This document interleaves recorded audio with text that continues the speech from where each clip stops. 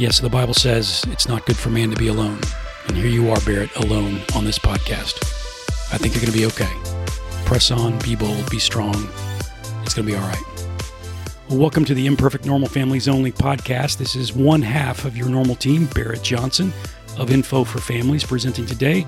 My lovely wife, Jen, is taking a hiatus for this week and next week as we're presenting something very unique today that is not our typical format, but we're glad you're here.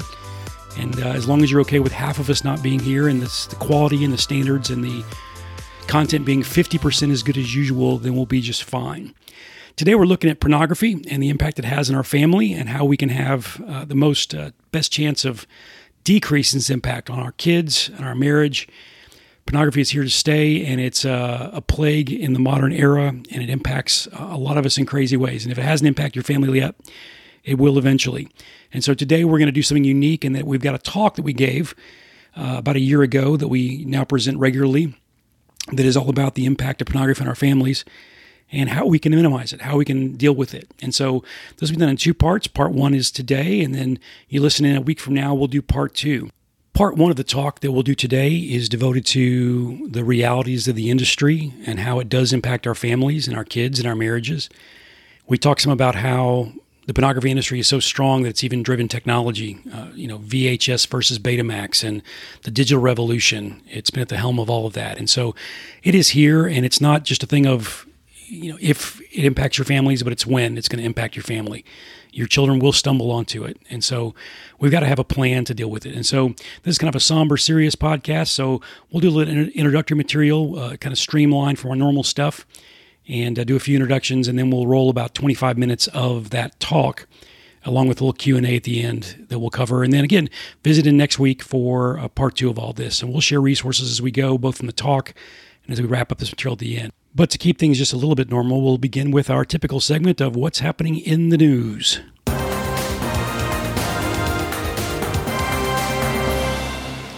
Well, I do have a story to cover that's related to the pornography epidemic, but first, we'll talk about local news. I'm broadcasting today from Atlanta, and the pollen is here. Everything's yellow. I saw a news report the other day that the pollen count was above 6,000, which is like the highest that Atlanta has experienced in the last 6 or 7 years. I always joke, being from Houston, where the humidity is bad, folks live in Atlanta that complain about humidity have never lived in Houston. But for my friends in Houston, everyone who lives there and complains about pollen, you've never lived in Atlanta, Georgia. So throughout this podcast, I'll probably be hacking and coughing and sneezing. I'll do my best to clean those up, but it is killing us here in Georgia. So I hope you're out there enduring or staying indoors for the next month and that we all survive. In the news related to this pornography thing, it's interesting. I saw a report from fightthenewdrug.org at the end of last year, so it's a few months old, that 11 states now have passed resolutions in the state legislatures declaring pornography a public health hazard, a public health issue. They've declared it's not like a law or anything, so it's not going to change anything, but they've all agreed in these House of Representatives at the state level that pornography is causing mainstream, impacting problems on lives and families and our way of life in America. Those states include Arkansas, Florida, Idaho, Kansas, Kentucky, Louisiana, Pennsylvania, South Dakota, Tennessee, Utah, and Virginia. Fight the New Drug says it this way. Why does it matter? Let us explain why we're on board, even as a non-legislative nonprofit. They say this. When a local government chooses to acknowledge pornography as a threat to society, we understand that, one, people are advocating the issue enough to gain the attention of local leaders.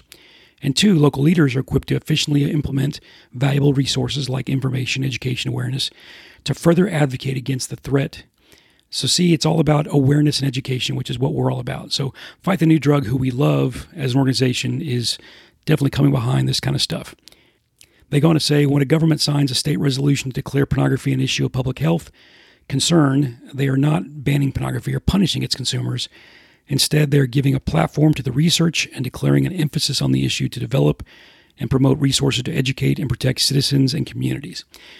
So from our perspective on this, as a faith-based organization, Info for Families has always said pornography is a bad thing for marriages and for relationships, for our hearts and minds, all those things, because it's fundamentally a sin issue.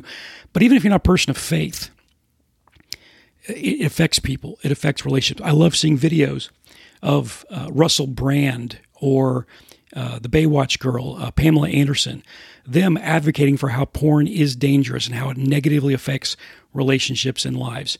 And so it's encouraging to see the secular world coming around on this issue. It's not just a faith-based issue or a spiritual issue, a sin issue, a picture of the brokenness of our world. The public arena is beginning to dialogue about how this is a significant issue on our lives and families. And so if you don't believe me, then you probably haven't known somebody who's entered into divorce because their partner had an overwhelming obsession with pornography, or you haven't met a family who has a 10 or 11-year-old who got kind of addicted to or exposed to and then addicted to hardcore pornography and the impact it had on their heart and mind. It's out there. So it hasn't impacted you or someone you love yet. It's perhaps only a matter of time. So what we're going to do now is we're going to move on to our main event, our main content. And once you hear our jingle run here, we'll roll about 20 or 25 minutes of this talk, the first part of the talk we gave about a year ago related to the impact of porn on our families. And again, this first segment today is more about awareness of how bad it is and where it is. And we'll go on from there in week 2. So enjoy this.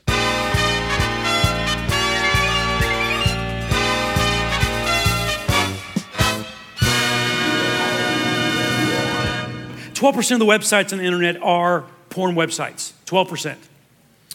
That is not a small number. Websites, apparently in a study done a couple years ago, porn websites get more traffic in America, porn websites than Netflix, Amazon, and Twitter combined. So just think about how much time you spend on Netflix or shopping on Amazon. I'm not cool enough to use Twitter that often. I've got a Twitter account, but I'm not that prolific. Those three combined doesn't add up to the amount of traffic on to porn websites in our country today. Huge traffic going through there. Hollywood makes about $10 billion a year off of about 600 films. The porn industry makes about $15 billion a year off about 13,000 films or videos filmed every year. Bigger than what's produced from good old traditional Hollywood. And I read that stat and I was just absolutely stunned by that because I know what big business Hollywood movies are. The porn industry is even bigger than that, unbelievably so.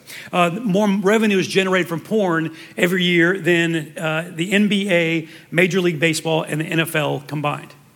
More money is generated than those three industries. And you go, how is that possible? Well, of course, because it's all under the radar. It's not in public. It's underneath the radar, but still money's changing hands and being generated. More than half of all divorces today mention one partner having an obsessive interest in porn. I think the number was actually 60%.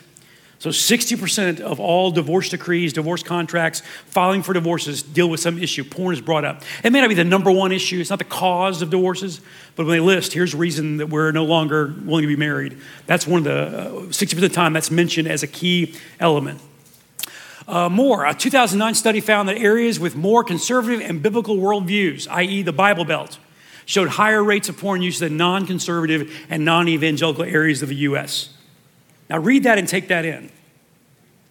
More conservative, more evangelical regions show more porn use than those evildoers up in the Northeast or on the West Coast or whatever. That just floored me. Number one state for porn use, this is surprising, Utah. You can read into that what you want to read into that. Utah, most porn use in the country. A decade ago, 50% of Christian men and 20% of Christian women admitted to a pornography addiction. This is a study from 10 years ago. So it's an older study, but I found it. I thought, you know what? If 10 years ago, 50% of men, 20% of Christian women admitted to some form of pornography addiction, that number's got to be even worse today. It's got to be because it's more available to us in our culture. A couple more. The average age of first-time exposure to hardcore porn is 10 or 11 years old. First-time exposure to porn for most of us who are 40-something and over in the room was probably seeing a dirty magazine somewhere. And that's a picture of a naked woman. The first-time exposure for our kids at 10, 11 years old is typically not, there's a naked body. Because video is so prevalent on the web these days, even just YouTube, and then going on from there. Again, most of our kids are seeing the most obscene things you could ever imagine. A good friend of ours saw some weird behaviors in their 9-year-old daughter. 9-year-old little girl.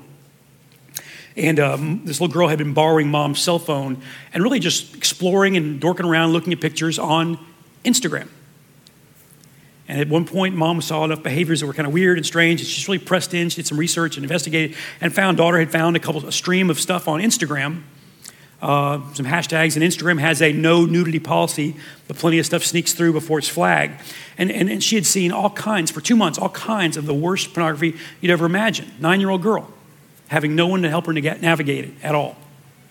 So far that this little girl, this mom quoted her daughter to us and said, my daughter said this. She said, I just want you to know, Mom, that if I have to put that thing in my mouth to have a baby, I'm never getting married.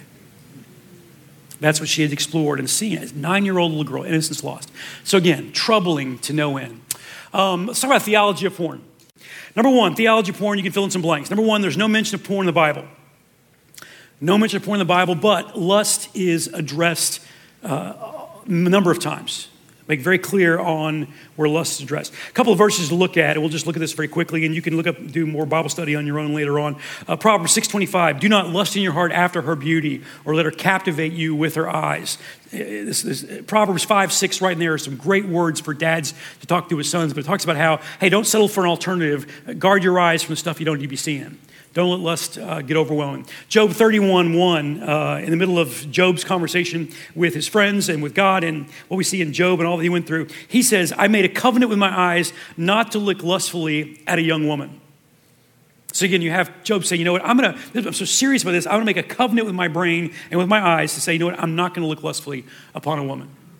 And again, for guys to recognize that we can recognize, men, the beauty of the female form, you know. You can go, boom, saw that, but we can bounce our eyes away very quickly. But it's when our eyes linger and we entertain that and we store thoughts or images in our brain of what we've seen that it moves into lust. We've got to learn to bounce, what Stephen Arterburn says, bounce your eyes from what you're seeing. Say, hey, nice job, God, let me move on somewhere else.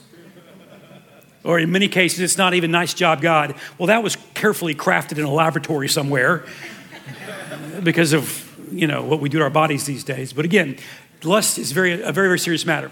Number two, on theology, Jesus teaches that sinful thoughts are just as serious as sinful actions. In the Sermon on the Mount, Matthew 5:27, Jesus, of course, says this, you have heard it was said, you shall not commit adultery. But I tell you that anyone who looks at a woman lustfully has already committed adultery with her in his heart. If your right eye causes you to stumble, gouge it out and throw it away. It's better to lose one part of your body than your whole body to be thrown into hell. So again, it takes if this is causing you to stumble, again, Jesus uses figurative language, say, get your eye out, take it very, very seriously. But I think Jesus even knew what he was talking about regarding and knew what would be facing in modern 21st century America regarding lust and porn and even the effect of masturbation. Because he goes on to say this in verse 30, if your right hand causes you to stumble, could it be that our Lord was mentioning, your eyes and lust and your hand? Your right hand causes you to stumble, cut it off and throw it away. It's better for you to lose one part of your body than for your whole body to go into hell. What he's saying is, take this seriously.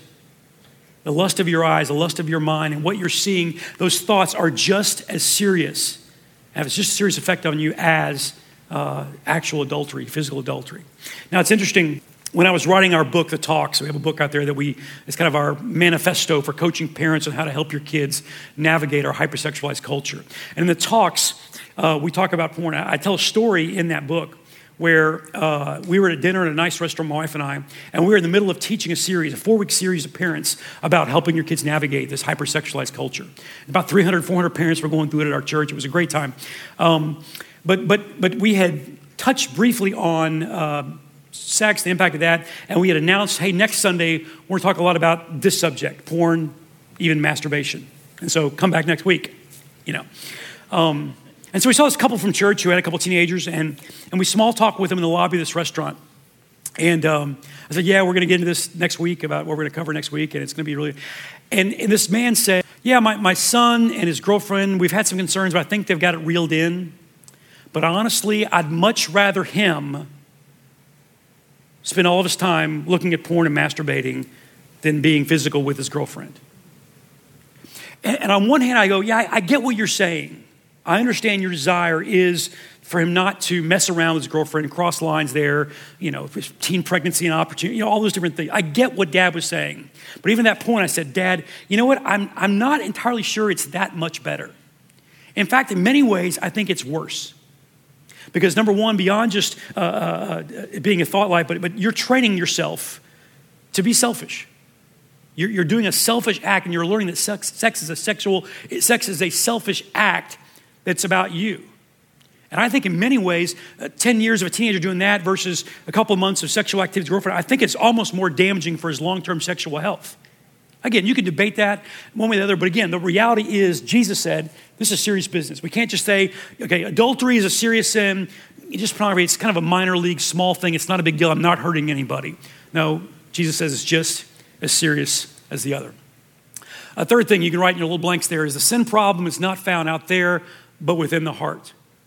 And we can get serious and troubled by and make arguments for the strip clubs and how horrible that is, and the porn industry and how horrible it is, and how they take advantage of it. All these sins in our world that certainly we need to address, and we need to do what we can as a body of Christ to add redemption or tell the redemption story of Christ to those circumstances. Yes. But we can't think somehow that the problem is out there when actually the problem is in here. And again, Jesus addresses this in Mark 7. He says, for it is within, out of a person's heart that evil thoughts come. Sexual immorality, theft, murder, adultery, greed, malice, deceit, lewdness, evil, slander, arrogance, and folly. All these evils come from inside and defile a person. So each of us, as followers of Christ who have a commitment to holiness, and maybe not follow through every single day of our lives, but a commitment to holiness, have got to say, you know what? The problem's not out there. What's the problem here? An incredible discipline for each of us related to this subject, but any subject related to spiritual awakening and God moving in our midst and bringing about revival in our land and in our churches is not to go, we need to, they need to, if only we need to get a piece of chalk and draw a circle around ourselves and say, God, bring holiness, bring revival to what's inside this circle. Fix what's in here. Because ultimately, church, we have the power to fix us. Now, we can join God and we can join the body in being a part of the redemption story in our world, and we need to do that. But ultimately, at the end of the day, we can deal with us. And so each one of us should go through the discipline, even right now, considering these issues, going, God, do I have a pure heart in this?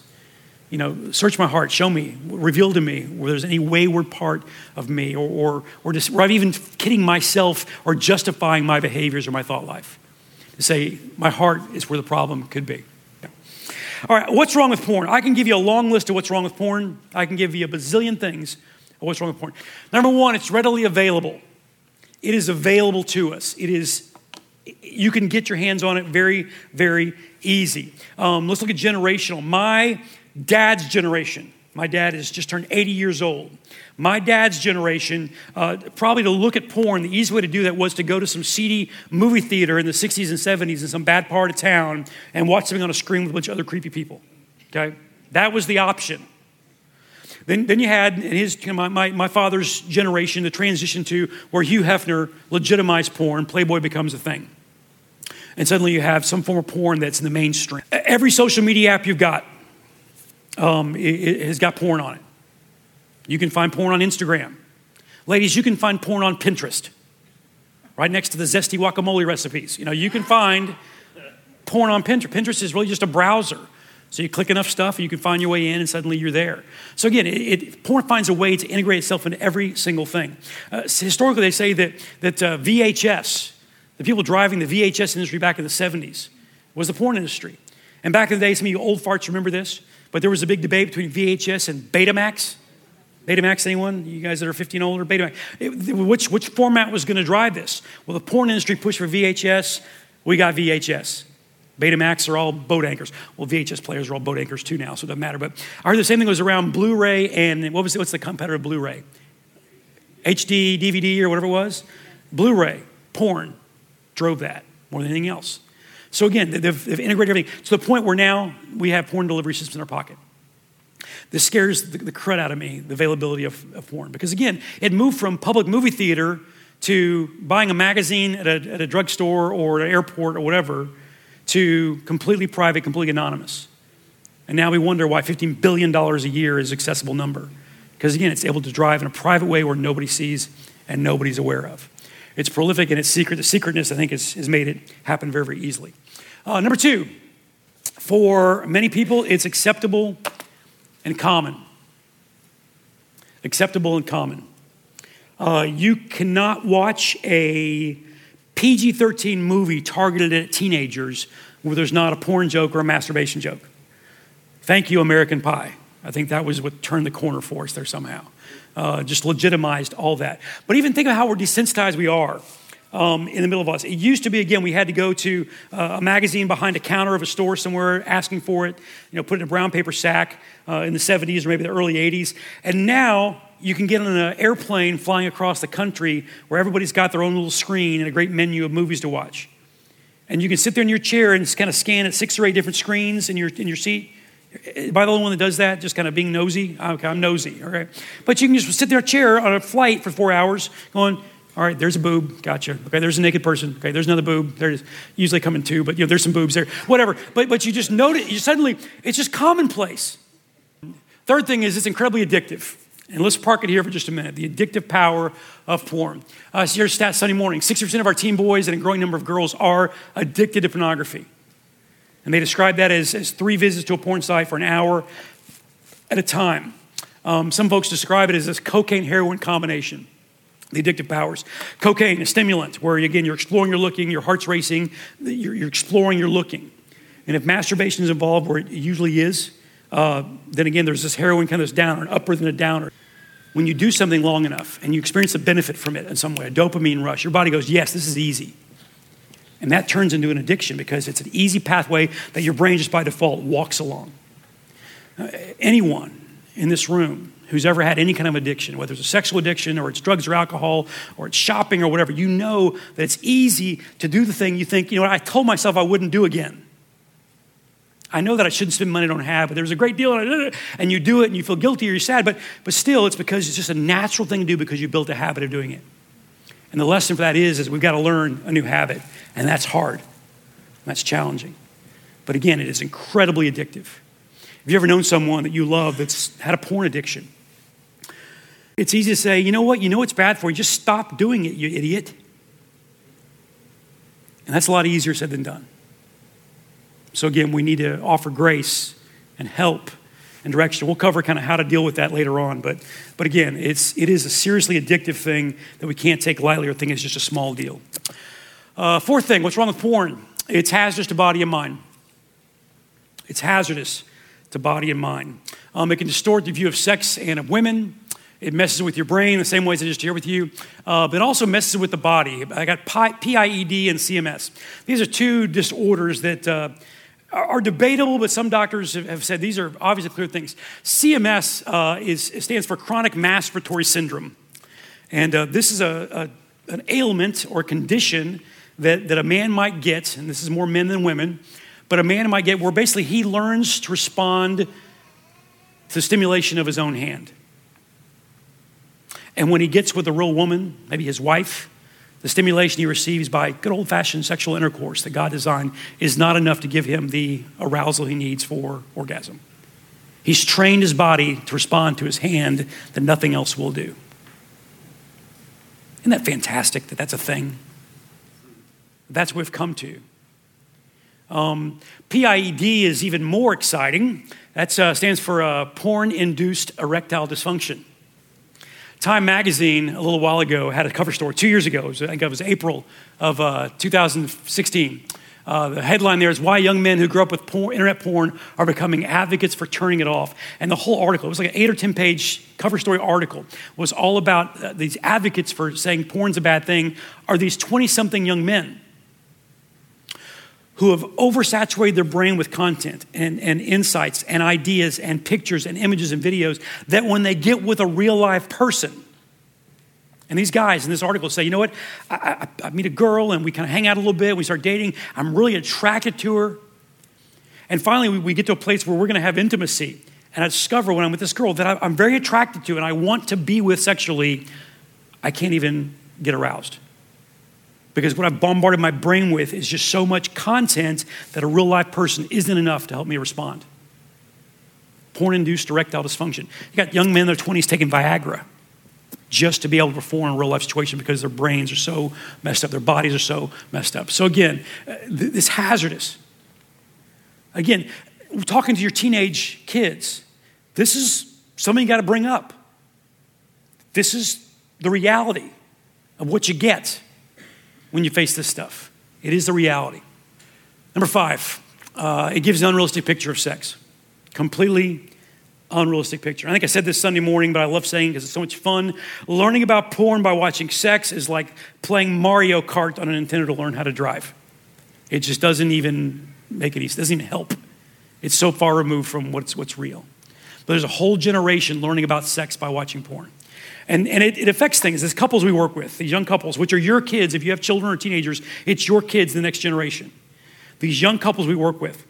We'll meet some couple, and it's awesome. We love working with these couples. It's our favorite thing to do. And we'll have some couple that we know they love Jesus. They're committed to sexual purity. They've done their best to try to do that. They're both virgins. They're moving towards marriage.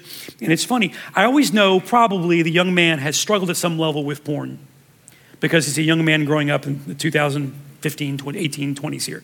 I know it's probably a reality. He's had some exposure. That's just kind of an assumption. Very likely he's had a lot of exposure. But it's always interesting. 3 weeks before the wedding day, 2 weeks before the wedding day, we'll get a phone call at our house. Jennifer's cell phone will ring, my wife Jennifer. And it will be this young woman who's getting married in a few weeks.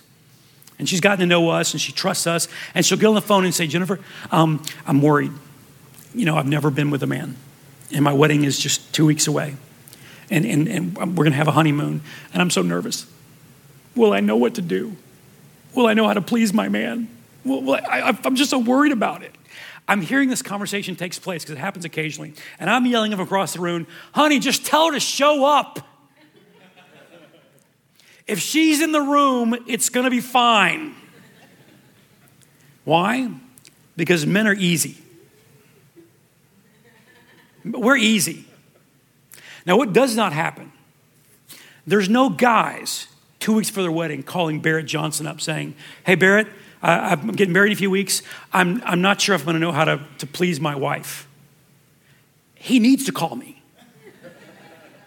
Because he doesn't know what he doesn't know. He is more clueless than he knows. But he's not calling me. Why? Because he's watched plenty of porn. I got this figured out. I know how this works. I'm good. No, you're an idiot. You don't know nothing. You've been watching a cartoon for the last 10 years. It's not real. It's given you a poor education. But again, these young men, they get into married life, they think that their porn education has taught them something. It is so unhelpful, so incredibly unhelpful. A final thing, perhaps the most troubling, porn has the power to undermine the marital relationship. And this is the one that scares me the most, to be honest. Of all the things I could tell you what's wrong with porn, there's a lot of bad things. This is the one that's most prolific or widespread. And it goes back to all these couples we've worked with. Here's what we've encountered. These young men marrying these young women, good looking, happy, successful. And these guys, they get married and they've been trained by porn to think a certain way. And here's what they learn to think. They've come to believe that the girl should always naturally and automatically be in the mood. She's a phrase my big brother taught me. She should always be hot and bothered. Should I draw pictures? Are we okay? All right. And he's learned that. That's the way girls are. That's the way my wife should be. And he marries this real life girl, and she's a beautiful woman. I look at the girls, these guys that I know married. I'm like, good job, buddy. You outpunted your coverage there. Nicely done. But he marries this beautiful, wonderful girl that he's given his life to, and he realizes a month or 2 or 3 or 6 into marriage, you know what? She requires something of me. For sex to happen, it's amazing. I have to press into her heart and connect with her emotionally, take her on dates and talk to her nicely and spend time with her. That's what I have. That's the heavy lifting I have to do to make intimacy happen. And many of our young men are going, dang, that's a lot of work. And they've been trained to be sexually lazy from point and click all their developmental years. And given the choice, you know what? Do all the hard work or time and energy pouring, you know what? Point and click is just so much easier. And these young men who should be connecting with the heart and lives and minds of their wives are settling for a counterfeit. And now again, I think that stereotypically men are more interested in sex than women. That's not across the board. There are exceptions to that. Fellas, if your wife is more interested in sex than you are, don't tell us who you are because the rest of us don't like you very much. But stereotypically, generally holds true. But that's by God's design, I think, ladies. You should be thankful. Because what God designed for that to be is a man's driven by sex. Mark Gungor talks about it. I love Mark Gungor. He's a guy you see on the internet. You look him up. He's fun. But Mark Gungor teaches us. He says, you know what? Guys, when that sex drive hits you, it's not just a thing to go, hey, baby, come here. Meet my needs. Don't go chasing the girl. When that buzz hits you, hey, I might be interested. It's a reminder from God. Fellas, be nice to the girl. Be nice to the girl. Love the girl, pursue the girl, capture the girl's heart. Do the hard work of loving and nurturing and spending time with her. As you do that, she's like, oh, okay. And suddenly there's a payoff to that. But so many of our young men today, I think, are lazy. And they'd much rather just point and click. And again, that's in the marriages in this room. We have a tendency towards that. But it's certainly parents to the marriages our kids are going to have one day if they get caught up in this stuff. And a lifetime or a decade of a man learning this is how sex works will not learn to do the heavy lifting of capturing and containing and loving and pursuing a girl all the days of his life. Because again, the girl over here doesn't need any pursuit whatsoever. And undermines this thing that God meant to connect a husband and wife and a man to pursue his girl. He doesn't have to anymore because of porn. It's just broken things down completely. I am literally scared to death for my kids' generation of marriages. And my kids' peers who've been raised on this stuff. Because a whole generation of young men have not learned what it looks like to pursue the hearts of their wives. So here's all the problems. Here's the theology of it all. Let's talk about what we do. Let's get very practical on kind of what we do. Well, that is what we call in the biz a teaser.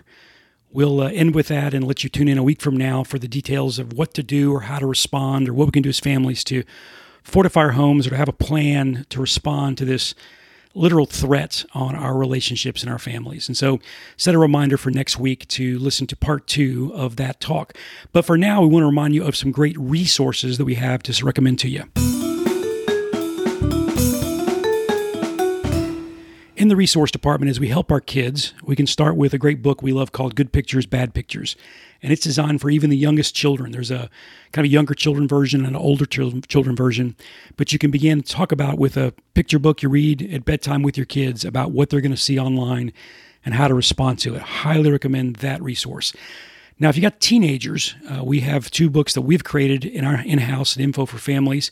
For boys, we have The Young Man's Guide to Awesomeness, and it provides a frank, biblical, practical way to respond to a lot of the issues regarding sexuality that affect young men today, but particularly related to this issue of pornography. In fact, the book's got 3 parts, and the subtitle is How to Guard Your Heart to Get the Girl and Save the World. And the Guard Your Heart part is all about this issue of pornography. It's a great resource with QR codes that young men can swipe their phones over and pull up YouTube videos with encouraging words and testimonies from other guys. It's a great multimedia resource for guys. And then we just recently, if you haven't heard, came up with a book for young women to read called Meet Me in the Middle. And what's unique about You Meet Me in the Middle is it covers issues about sexuality and pornography and relationships and all these things that we want our girls to be aware of as they grow up through adolescence. But it invites their fathers into the conversation. There's so many books out there for mothers and daughters to read, but Meet Me in the Middle is unique in that it's designed for a father and a daughter to read together. Our logic is that most dads want to continue to pour into their daughters through these years of teenage challenges and angst, but sometimes they don't have the words or the framework to tee up those conversations. So Meet Me in the Middle does that. So you can grab both of those at our website at infoforfamilies.com. And then, we love resources like Circle and Covenant Eyes, which are online monitoring and filtering tools for your technology, your phones and your pads and your computers, all the things you have in your home. If you want information on those, they are affiliates of our ministry. And if you buy them through our website, we get a little kickback, which is always a blessing. Just go to infoforfamilies.com and scroll to the very bottom of the website, and you'll find a little black area that's got some resources we recommend. Circle and Covenant Eyes are both on there. We strongly recommend you have those things to control your technology. And we'll cover more of that next week on the podcast. You can find links to everything that we've mentioned here today and some of the articles and studies we mentioned in the talk earlier on our podcast episode page. Again, just go to infoforfamilies.com and click on the link on podcast up top and find the details for this page, and it'll all be right there waiting for you. We always include a listener question, and so what we thought we'd do is include a question that we had from the talk that you listened to a moment ago. And the question was this: when do we talk to our children, our teenagers, about not just pornography, but because that's really early, but when do we talk about masturbation? When does that subject come up? Because again, you can talk with a 6-year-old about bad pictures on the computer. You need to have that talk with your kids. But specifically, when do you talk about self-gratification and what that means and what it is? There's always this fear of exposing your kids to something that they haven't thought of yet. But here's how we respond to that question. When a young man, I think, hits age 13, 14, either it has occurred to him or it's occurred to his peers. And I'm floored now.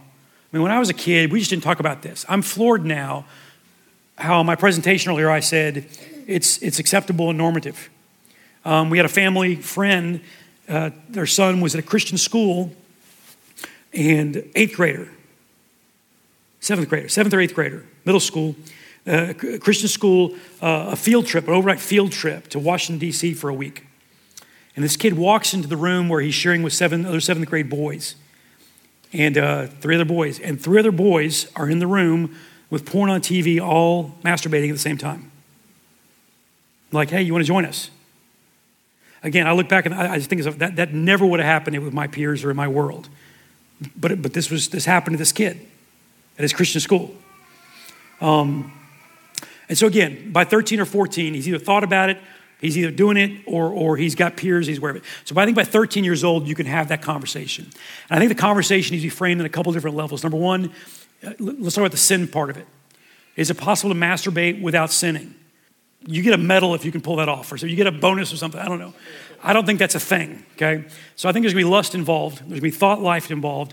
And so again, we can address the sin factor. God says this isn't good for us. But the key thing you can zoom in on, and you can talk about, I think with boys, you talk about chronic masturbatory syndrome. You want to get into this? Here's what's going to happen long term. Isn't that fantastic? Don't you want to be a part of that? Yeah. But I think ultimately the conversation you have with boys and even girls is, hey, God has meant sex to be a gift. It's an amazing thing that God made for our good. It's beautiful and wonderful. It's glorious. It shows off how awesome God is. But it's meant to be something given to you and something that you give to somebody else. It builds relationship and builds intimacy because it's shared with somebody else that you're committed to in a covenant marriage, and you give it as a gift to your partner. And your partner in turn gives it as a gift to you.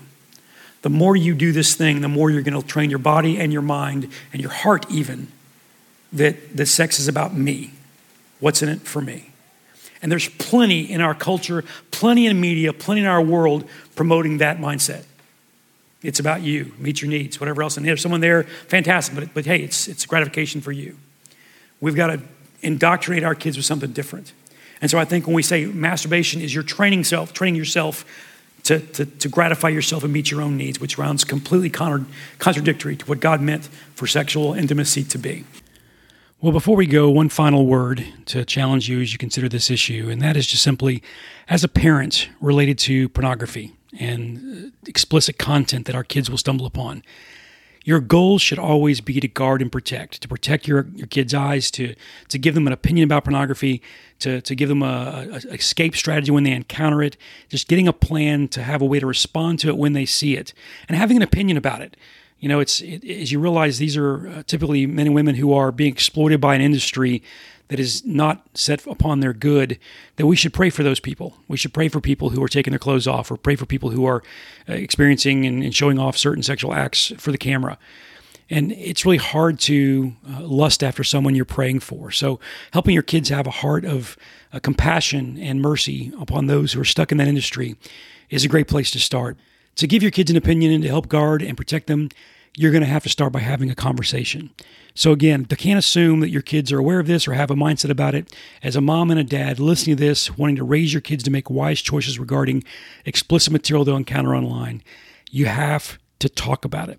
So if you haven't had a meaningful conversation with your kids in recent days about what they might encounter and what they might stumble on at a friend's house or on the school bus or in someone else's smartphone, then that's a conversation that probably is long overdue. So as a parent, commit yourself to saying, let's make a plan. Let's make a time to sit down with our kids at different ages and have those conversations that need to be appropriate for them. And if you don't know where to start with that talk, take advantage of the resources that are available to you. Our tools, Awesomeness or Meet Me in the Middle for teenagers, that Good Pictures, Bad Pictures is great, but get something in your hands that tees up the important conversations you need to have. Hey, for now, that's all we got today. We encourage you to tune in next week to the podcast for part 2 of our talk. In the meantime, we love it when you subscribe to our podcast. Don't just listen, but go over to iTunes or the podcast delivery system that you use and subscribe. If you had a hard time finding this or the podcast app that you use does not have our podcast on there, hey, give us an email at help@infoforfamilies.com and tell us. We'd love to know how to respond and how to get our content on the platform that you love. We're still new at this and figuring it out. As always, give us your For Real Friday post. Let us know what's unique and fun and goofy about your family. You can put that on social media and just hashtag For Real Friday, and we'll share that in a few weeks when we get back to our normal podcast format. That's all we got for now. We love you guys. We encourage you guys to hang in there. God's with you. You're not alone. Build an awesome family.